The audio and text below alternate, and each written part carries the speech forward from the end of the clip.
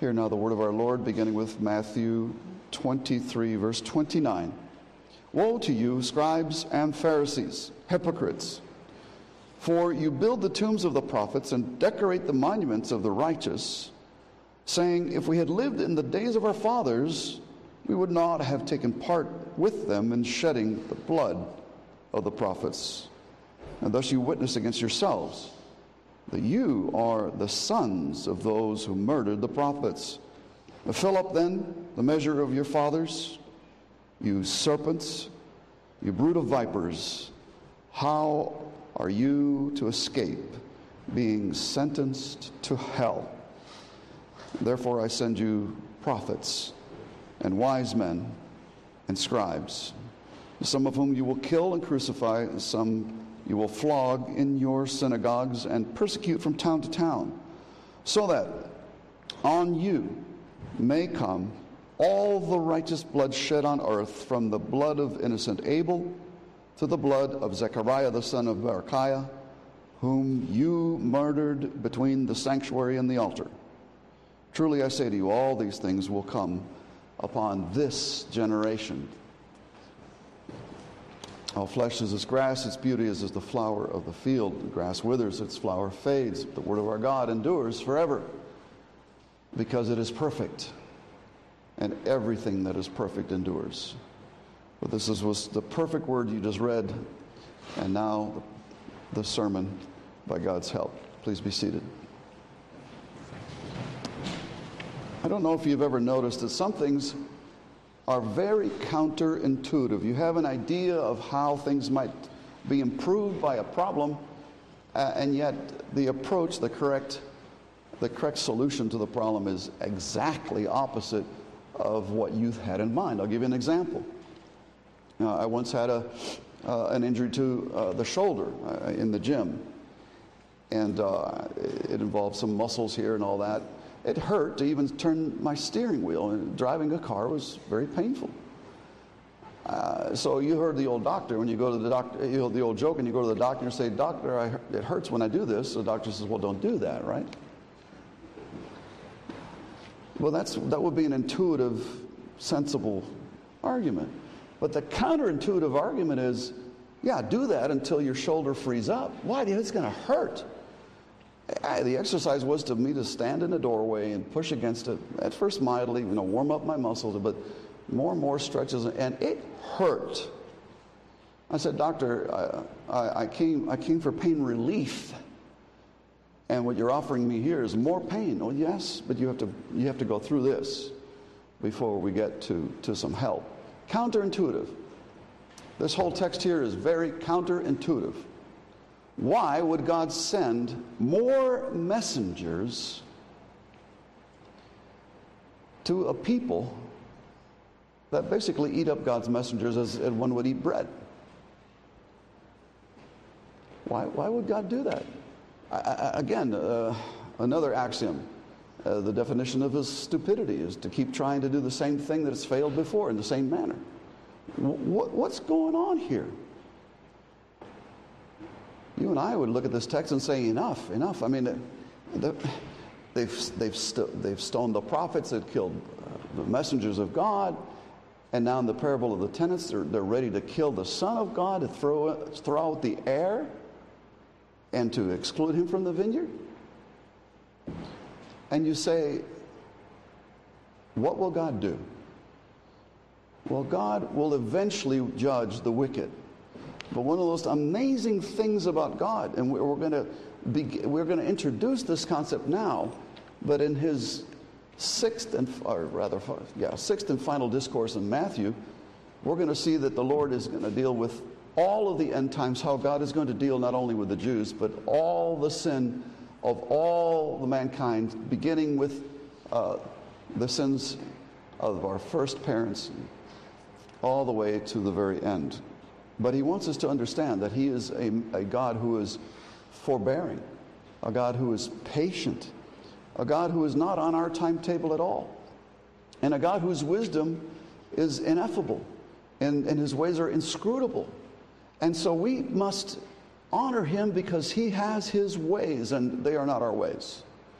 And we would have our druthers. We would have the psalm that we just sang to be answered immediately, so that all those who are enemies of church might be eradicated, just wiped away. Make a way for your church. Make a way for righteousness to bloom, O Lord. And yet he will not do that until he's ready to do that. I want to bring out this teaching, because what God does is, instead of giving them less messengers, he's going to give them more messengers. And that's why the title is More Godly Preachers. And I think my editor omitted the question mark. I don't know who did it, but I had a question mark on my outline. More godly preachers? It doesn't make much sense. But that's because we are finite. That's because we know only so much. And I think over time the Lord will show us why he's doing what he's doing.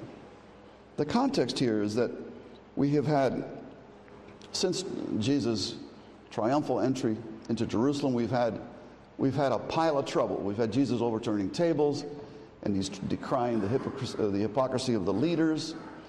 He has made himself odious to the leaders, not only by correcting their ways publicly and disputing them and even answering them justly and fairly to their shame. Even the most fundamental teachings of the Scriptures, the Pharisees and the Sadducees have faulted. And they're really, at this point, very dangerously angry with the Lord Jesus. And this, of course, would be, as you know your Bible history, this would be Jesus' last life on earth. But the Jews have been disputing with Jesus to trap him. And already we see three things that really spell the doom of the Jewish nation at this time.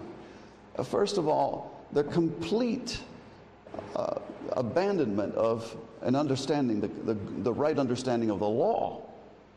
They had added so many traditions. They had excused themselves from the rigor of the law, because they knew if they were to believe the rigor of the law, and they would be proved unrighteous. The law leaves everyone in sin. The law leaves every mouth stopped, unless, of course, you're the perfect righteous Son of God, which is Jesus.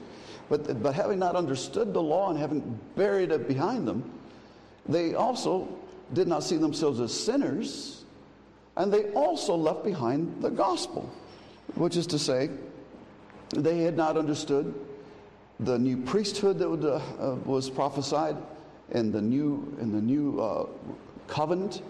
The high priest by the order of Melchizedek in Psalm 110. They did not understand necessarily that the Lord, the Christ, was both the Son of David and his Lord. They had no answer for that, so they could not anticipate that Messiah was divine and therefore the Son of God. They had completely faulted on law, they had completely faulted on gospel, and they had completely faulted in Jesus, who is the embodiment of both law and gospel. And what have you got? What can you say when the majority consensus of a whole denomination, a whole nation of God's people faults on such foundational principles as law, gospel, and Jesus? Well, you have to throw the whole thing out. Rather than the prophets, the Messiah, rather than the messengers, prophets, and righteous men and the heir, Jesus being thrown out of the vineyard, the Lord is going to shut the vineyard down. And this is what we're getting to now in the tail end of Matthew, beginning with the 24th chapter. We're going to get into how the Lord expresses that displeasure. And so we've already seen the woes, eight woes decried against the hypocrites who had a form of righteousness. Externally, they looked so great that any one of us would think, well, no, there goes a very righteous man, an example to all the neighborhood. And yet God, knowing their hearts, they were void of the love of God. They were void of the fear of God. And they were inflated with love of self. And now Jesus here in this place, in Matthew 23, 34 through 36, prophesies the outcome. He's announced woes, imminent judgments, imminent misery, imminent destruction. And now the Lord is telling the crowd there assembled before the temple what he is going to do. Again, counterintuitive, but here's the teaching. Christ, here's what the Lord's going to do with regard to all of this mess. Christ will fill up the measure of God's wrath against his persecutors. That's what he's going to do. Christ will fill up the measure of God's wrath against his persecutors. God will do this by sending them even more godly messengers, whom his enemies will further mistreat. And God will do this in order to increase their guilt and prepare them for wrath and fury. You can imagine a cup, a little cup being spun by the potter, and he's shaping it. He knows it's not really coming away there. He wants it to. It's got some blemishes. It's got some defects. He keeps working it. He's going to work it a little bit further. But it's never going to be any good. And in the end, he's going to dash it. And this is where we are with Jesus in regard to that particular generation. First point of the sermon, Christ will continue to send his messengers to the unrepentant Jews. Now, this is similar, of course, to the teaching of the parable of the unjust tenants of the vineyards. But Jesus here is not playing the part or the role in that parable of the heir who comes to the vineyard. Here, in this teaching, he's announcing himself as the Lord who sends the messengers. Now, again, that's the same mystery we see in Psalm 110, isn't it? The Lord says to my Lord. It's a place marker that we see here, because the Lord says, therefore I say to you, I will send you prophets and wise men whom you will crucify. We need to take a good look at this. I don't know where I get this, but I have a behold in one version. I'm working from another Greek manuscript, I guess. It's a wondrous work to behold. You must pay attention, because it is counterintuitive. If your version has the word behold in it, you're working from the same manuscript in the Greek that I was working at. This is a place marker. Behold, look, stop. Yes, this is what's happening. I know you're not going to think this is what should be done. What about the lives of those messengers? Isn't this more increasing injustice? Isn't this... I thought you were here to eradicate sin, and you are placing people in a position that will, as it were, promote sin and wrath. Although the Lord is not the author of sin. But the word in the Greek is emphatic I. The Lord wants you to know that it is He. And He's speaking to the crowds. He's speaking to His persecutors. And He says to them, even I am sending you prophets and wise men and scribes. Now this is another thing that it must have really, really got them stirred up and concerned. It appears that the Lord Jesus to them is a complete madman. But Jesus Christ will send more messengers in response to the Jewish hypocrisy that we decried last week, and to their irreligion. He will send them what? Well, he has titles that he's speaking to the crowd here, and titles that the Jews would chime in with. They were familiar titles. He doesn't say, I'm going to send you apostles and evangelists and pastor teachers. No, he says prophets, wise men, and scribes. He's going to continue to deal with the Jew as the Jew. But of course, he doesn't need to change the agenda, because having Moses and the prophets on his side, Jesus is still preaching the very same message that Moses and the prophets have always preached. In other words, the newness of the New Testament here is in the person and the finished work, and then the breadth of the grace and all that. But substantially, it's still the very same covenant of grace, the very same law, morally, the very same Messiah, the blood of the Lamb that saves. The woes here, then, that Jesus preached here previously in this chapter are announcing a continued period of hardening. That's the woe. Though there will be woe upon woe and the great, great calamity of the destruction of Jerusalem. We'll preach about that next. However, the more imminent woe is the woe of continued heart hardening for rejecting law, for rejecting gospel, for rejecting Christ. My friends, this is judicial hardening. The root of it is unbelief. And judicial hardening is worse than material calamity. We often say our lives are blessed because, well, we've got health and we've got good jobs. Our children, now that they've been to the dentist, have the possibility of good teeth. You know, we've got some bad teeth. We correct them here in our congregation. But my friends, all these things are attributed to the goodness of God. But if you are receiving great good of God, houses and estates, health and peace and prosperity, good looks, you can still walk around, you still have the use of your legs, and all these things are gifts of God. But if you are not increasing in thankfulness to God and acknowledgement of His goodness to you despite your sin, despite your waywardness, despite your rebellion, my friends, this is leading you to greater and greater hardening. And especially if you do not see yourself as loving His truth more and more and gaining in discernment, but you are now fighting the messengers of God. You don't like what He does with God's law. You don't like what He does with God's gospel. And you don't like the way He does or doesn't preach Christ or whatever.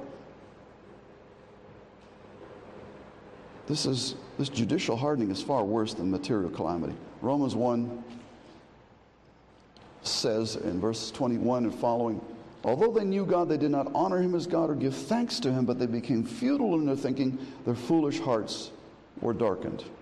Claiming to be wise, they became fools and exchanged the glory of the immortal God for images resembling mortal men, birds, animals, and creeping things. And so therefore God gave them up to the lusts of their hearts, to impurity, to the dishonoring of their bodies among themselves, because they exchanged the truth about God for a lie and worshipped and served the creature rather than the Creator, who is blessed forever and ever.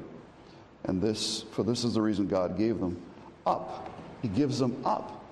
That's great, great outward sin. But before the great, great outward sin of sexual immorality, of material gross idolatry is manifested, the battle of the heart for God, the battle of belief was already lost. And God began to harden the heart of Pharaoh. That is to say, He began to make Pharaoh more like the Pharaoh that he loved to be. That's the hardening. When God hardens you, you become more of the person you want to be, not more of the person that God wants you to be. That's hardening. That's hardening of heart. And that will result ultimately in an outward expression of great, great sin. Now, worse than this is that He might send you no messengers at all, and God can do that as well. And that is a judicial hardening as well. See, the Lord might harden you by sending you messengers that are faithful to God's word, and you will be resisting it. Or He might say, no, I'm going to spare that judicial hardening in that way. I'm just going to leave them to bake in their own ignorance and their own sinfulness and declare a famine of the word of God. He could send you no messengers at all. Romans 11 and verse 25, lest you be wise in your own sight. I don't want you to be unaware of this mystery. A partial hardening has come upon Israel until the fullness of the Gentiles come in. Paul is saying here, God still has some concern in His eternal decree with Israel as a nation, as a people, I should say, as the sons of Abraham and his seed. And so, my friends, a partial hardening, well, that's where Israel is not organized as part of the Christian faith. They have the famine of the type of dealing with the Word of God that you and I love in your church, when it's preached, when it's read properly, when it's read completely. This is the feast of the Word of God, for which we ought to give thanks. The famine of the Word of God is when it's It's omitted altogether, or it's twisted and taught differently. And so, my friends, we need to keep short accounts with God. We need to be sure that we're listening to His Word, especially the preached Word. I'm not here augmenting my own profession. I'm just letting you know that we believe that preaching is the primary means of grace. And so we need to be especially attentive to the word preached by the hands of an ordained servant of God.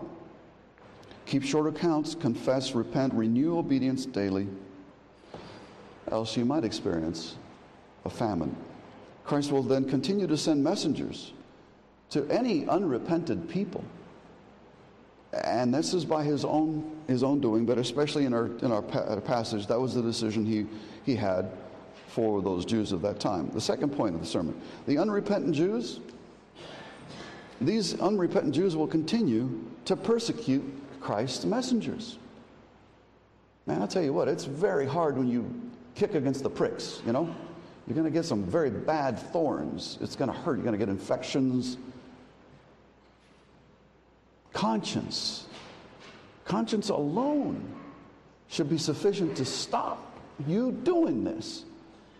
But they have lost all sensitivity to conscience. Their consciences were defiled. Calloused consciences. You know, when you develop calluses in your hand, you know, you're weightlifting, you pick up heavy objects. When you pinch that area in a strong grip, it doesn't hurt anymore. There's a deadness to where your callus is, which enables you to grab things, hot things, even in the kitchen. You know, you've heard of mom hands. You picked up that frying pan? Yeah. Your bare hands, you've got mom fingers. I don't have mom fingers. I burn. Calloused consciences. Unrepentant Jews, unrepentant people will persecute Christ's messengers. The Jews will not believe the Old Testament. They will not believe Jesus or the further New Testament testimony, because these scribes, these prophets, these wise men that Jesus will be sending them will be after his death and burial and resurrection. He'll be sending them as commissioned in the Holy Spirit from the right hand of God the Father. He is the mediator of the covenant of grace. He is the administrator of the kingdom. He is the king of the kingdom, and he knows how best to rule. And so he will be commissioning these men, and he will be sending them by way of the New Testament testimony of the gospel. So now some of these messengers, apostles, prophets, evangelists, these Jews will put to death. Some will be handed over for the civil authorities to crucify, and some they will scourge in the synagogues. And we see, of course, when we read the book of Acts, when we read Paul's epistles, that's exactly how they treated Paul and his friends, Silas. Okay. They will pursue. That's what persecute means, literally, to pursue from city to city. Saul himself, Saul of Tarsus, was dogging the Christian sect as something detestable. He had letters from the authorities in Jerusalem to bind all professors in Christ, and he was dogging them. He was persecuting them from city to city. And so this prophecy certainly was realized. These unrepentant Jews then will continue the persecution. Why would Jesus continue to do this, to send messengers then? Well, my friends, if you think about it, Jesus has always done this. It was the Spirit of Jesus that was sent into the Old Testament prophets to declare the Word of God of old. Jesus is the Spirit. The Spirit of Jesus is the Spirit of prophecy. We find that in the book of Revelation. Jesus has always done this in the Old Testament. And very, very notably, which of the prophets, you can answer it in that question, which of the prophets did your fathers not kill? Huh? That would be a very short answer if there was any. And the more splendid the prophet, the more likely he would be in trouble. The clearer the gospel and the law were proclaimed, the more they hated that man and couldn't abide by them. Jesus has always sent Israel commissioned prophets in the Old Testament, because the spirit of prophecy is the spirit of the Christ. Jesus has been doing this even in his own ministry. He's commissioned first the 12, and then he commissioned the 72, and he's about to commission his apostles after his resurrection. He meets them in the mountain up in the north country. He says, go therefore into all the world, baptizing them in the name of the Father, the Son, and the Holy Spirit, teaching them whatsoever things I've commanded you. And lo, I am with you always, even to the end of the age. You see, Jesus now sends out others, sends them more and more, and they were preaching the very same gospel. Repent, the kingdom of God is at hand, in the days of Jesus, and then afterwards his death, burial, and resurrection. That was the gospel. But now Jesus is doing this, and I should say, beyond my own notes here, Jesus has always done it for the very same purposes. In this passage, he's doing it expressly for judgment. But you know what?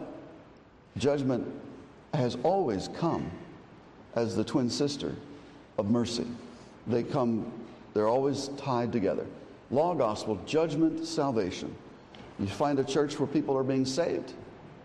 You'll find people that are being hardened and are falling into graver sin, graver expressions. In other words, don't expect anyone. You should not expect the faithful preaching of the word to yield only fruitful Christians. Get that idea out of your head. Who gave you that idea? It's not biblical. The whole narrative of the scripture is that with the truth comes a division. And you will see some progress mightily, and you will see others hardened and angry and envious and fruitless of any love to neighbor or God. Jesus does this in this passage, he says, for the express purpose of judgment. My friends, if this sounds counterintuitive, it's because the things of the Spirit are foolishness to us. They're foolish to the men in the flesh. And there's nothing more foolish in the world than faithful preaching. Why would anybody, for crying out loud, want to upset people that might just leave the church angry because they just don't like Jesus' agenda? Well, of course, you've got to be sure that you're on that platform, the same platform as Jesus. And that's why I plead that you keep us all accountable, from the elders to myself, anyone who's handling the Word of God. Have the Word of God before you. Make sure that what's being done is the Word of God is being preached. But having been preached, the things of the Spirit are foolish to the men in the flesh. And there are many who are self-proclaimed Christians who are not converted. They are not walking in the Spirit. They are fleshly. They have never been converted. And these are particularly dangerous hypocrites in the church. And they will react principally to the preaching and to preachers. The war is on. It's an interminable war. It's an irreconcilable war. It's a war of flesh and spirit. And until the age is consummated and we are, the Christians, the elect of God, are glorified, we will have that battle within ourselves. We'll have that battle within the church. And the church will have that battle in the world. It's the battle of the seeds. I've preached that from the book of Genesis. The unrepentant Jews then will continue to persecute Christ's messengers. The final point of the sermon is this, that Christ's purpose is for his generation to fill up the blood guilt of that stubborn race, or that stubborn people. Nothing ethnic here. When we say Jew, we are not talking about chromosomes and DNA. We're talking about a people that were sanctified to the Lord.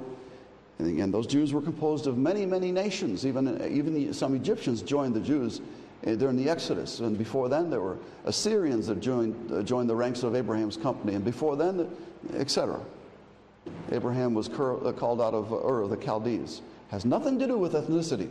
We're talking here about a covenanted people. Christ's people is in for that generation of his day to fill up the blood guilt of that stubborn people. This is not an accidental development. This is not mere circumstance. But this is a divine purpose that is being fulfilled. Again, there's mystery here. I'll allude to it now, but I'm going to open up the idea further in the coming chapters of Matthew 25, that the destruction of the particular covenant people there and their failing, and it's particularly the destruction of Jerusalem and its temple, is as a type of the destruction of the whole world. I'll just introduce that thought because all of that, the temple, all of that was, as it were, a microcosm of the whole world. And it's going up in flames. And I'll preach that very soon. I think it's next time I preach from this gospel. And this is not an accidental development, but it says the divine purposes is being fulfilled. And it's not merely the guilt of Jesus' present enemies that God is dealing with. But that generation, more than any, has perfected wickedness to such an extent that the cup is now almost to the brim. And the Lord will met out the measurement of his wrath. The blood guilt of all of God's righteous messengers that has been spilled by wicked men of this covenant people will find retribution now. It's like as if the Lord has been saving his receipts and he's kept them in a bag somewhere, and now when he's going to tally up the total, he's going to say, let's bring out the receipts and let's see what has been owed, and then accrue it that this generation now will pay for the whole of the debt. And Jesus here is saying from Abel, who he calls righteous, he was murdered by Cain. And why? Why was Abel murdered by Cain? Why did Cain persecute Abel? Why could Cain not get along with Abel? Because Abel worshiped God rightly. God measures your heart. God has his stipulations about how he may be approached in worship. Abel complied to God's gracious judgment. Cain did not. Abel was approved by God. Cain was disapproved and dismissed. And that's why Cain killed Abel. He's guilty of that blood. But so is the generation of Jesus here. To Zechariah, the son of Barachias, now this one was murdered without trial, just like Jesus will be. Well, Jesus' trial was a mock trial. It was a kangaroo court. Looked great on the outside. Boy, these people could really dress up. But they perverted all process. Murdered without trial, Zechariah defiling the temple, between the temple and the altar. And so these people who thought they held all of this temple and all this external apparatus, of the ceremonial, and yet they would defile all of that by shedding blood. They would blaspheme God. And they would do this in the name of God. They would do this in the name of religion. My friends, again, to whom much is given, much will be expected. The Jews had the complete Word of God. Take note. I just said this. The Jews had the complete Word of God. How's that? Well, they had all the Old Testament, significantly and substantially all that was there in seed form. But the Jews had the complete Word of God because Jesus is the complete Word of God. And they had Jesus. There he was, the Word of God incarnate. Nothing better than God incarnate in Jesus. That's the whole Word. Jesus is the Word. Avail of him, avail of his teaching, avail of his wisdom, avail of his correction, avail of his reforms, avail of his example, avail of his prayers. But they faulted, and the fault was complete. The fault could not have been worse. To much is given, much will be expected. What do you have? What is that you have there in your hand? What is that you have on your shelf? We have such amazing gifts. I think I've said before, in Matthew Henry's day, a complete set of his commentaries would have cost a layperson his entire wages, a year's wages, to buy a set of Matthew Henry commentary. Today we can get, I think, the 6-volume set of Matthew Henry's on sale, probably $49, shipping included.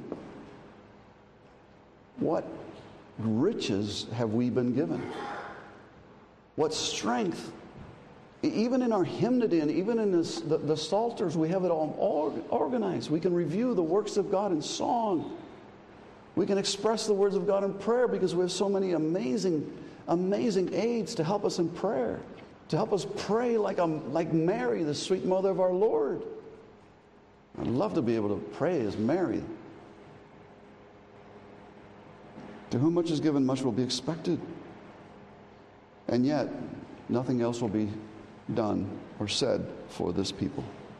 Eventually, they will be wrapped up in judgment.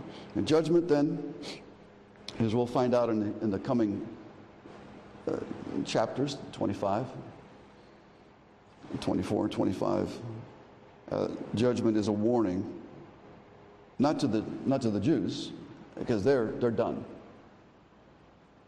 but to the Gentile world, to whom the Spirit turns. The warning to the whole world about rejecting the gospel among the nations. And that's why in the destruction of Jerusalem we have, as it were, a laboratory or an experiment or a proof, as it were, that God is both merciful to save, but He's most just to condemn those who will not abide with His word. Let me conclude this preaching. Christ will fill up the measure of God's wrath against His persecutors. God will do this in a strange way. He will do it by sending even more godly messengers. And these messengers, Jesus' enemies, will further mistreat. And God will do this in order to increase their guilt and prepare them for His wrath and for His fury. My friends, let me remind you that it's not the hearers of the word, it's not those who are attending here faithfully. I commend you for that. If you're not doing that faithfully, you need to do that. You need to repent. You need to be seeking the means of grace diligently. It's not the hearers of the word, however, but the doers of the word that are blessed, says James. And today, if you hear His voice, don't harden your hearts. That's the experience of the church in the wilderness, where they saw the mighty works of God and His mighty redemption coming out of Egypt. The firstborn was delivered of Israel. The firstborn of the Egyptians lay dead in their own blood. God, Jehovah, fighting from being a shield to them in that pillar of cloud and pillar of fire. Enemies destroyed and drowned by the Red Sea by the power of God, not Moses. It wasn't Moses that was doing that, it was God. God speaking to them from the cloud and from a mountain, quaking in reverence for the Creator who had made it. Today, if you hear your voice, do not harden your heart. And that is a message given to Christians in Hebrews chapter 3, verse 14 and 19. Prone to leave the church because of the dogged persecution of the Jews that were still at their heels. That was the danger to those Hebrews remaining in Palestine. The dogged persecution of those that God would eventually destroy, but it would take a while. It would take a while for that to another 40 years.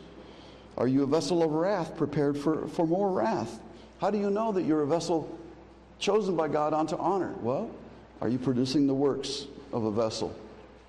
Love, joy, peace, patience, brotherly kindness.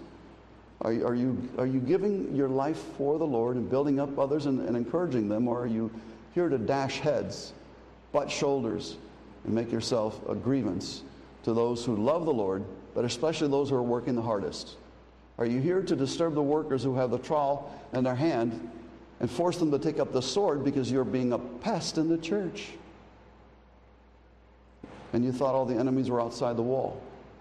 The greatest enemies of the church have always been within the walls. Are you a vessel of wrath, being prepared for more wrath? Romans 2, verses 5 through 8. My friends, God's ways, be sure, are inscrutable. God sometimes uses the best gifts as a means of condemnation. Oh, I go to this church because that preacher, he's so faithful, he's so good, he's so eloquent, he's amazing. He knows the Bible backwards and forwards. Backwards in Hebrew and forwards in Greek. That's no sign of God's favor to you. It's no sign of your salvation just because you've chosen the right church. It could be a sign of his condemnation. Fear God. Repent, believe, and obey him.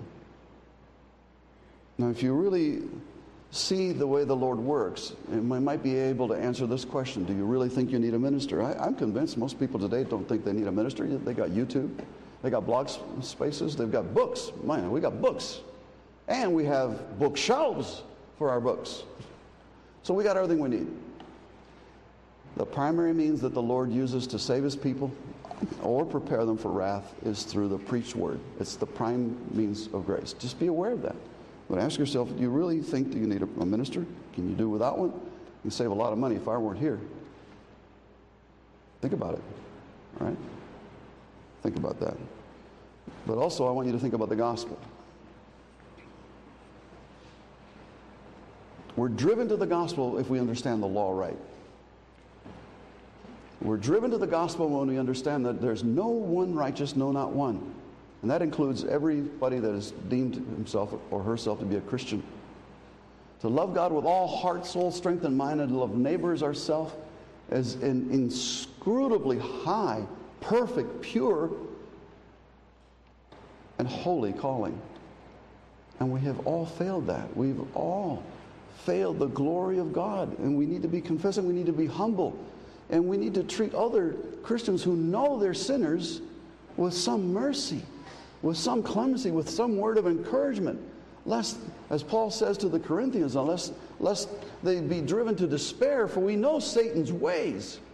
We've got to be a church that will stop battling one another, lest we bite and consume one another, says Paul.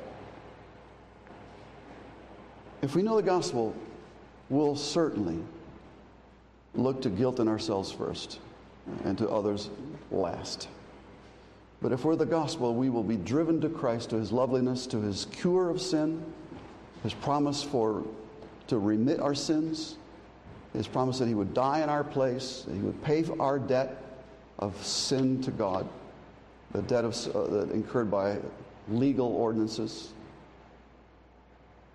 All of that Christ will take care of us, and he will give us of his own righteousness. He will incorporate us into his own spiritual body. And as such, we will share in his life and share of all of his goodness, primarily his righteousness. And the life that he has in the Spirit is ours. How is that? What must I do to receive all that? Even an eternally good standing and the favor of God the Father forever. Even heaven, the kingdom. How can I do? By raising your spiritual hand and receiving Christ, the Son of God, as your Savior and your Redeemer. And, my friends, all of the blessing of God, and none of his woe and none of his cursing will abide in you. Only receive him by faith, turn and continue to turn, repent from all wickedness, turning to God and obeying him in all of his word. In all of his word. And that's the gospel and good news. Let's pray. Lord, we thank you that you address us very frankly as who you are. You're just and the justifier of those who believe in Christ. We thank you that your scriptures reveal you as you are and not as an idol of our own imaginings and fantasies. We pray, Lord, that you would deal with us squarely upon your covenant terms. And having come to you, Lord, with a broken heart and the desire to eschew all manner of wickedness and turn to you, that you would look upon us with favor in Christ and receive us eternally into your eternal dwellings. Lord, confirm your own word, and may your peace abide with all those who love you in sincerity. May God be worshiped according to his truth here and in the day of his power. We pray it in Jesus' name. Amen. Let's have an offering, please.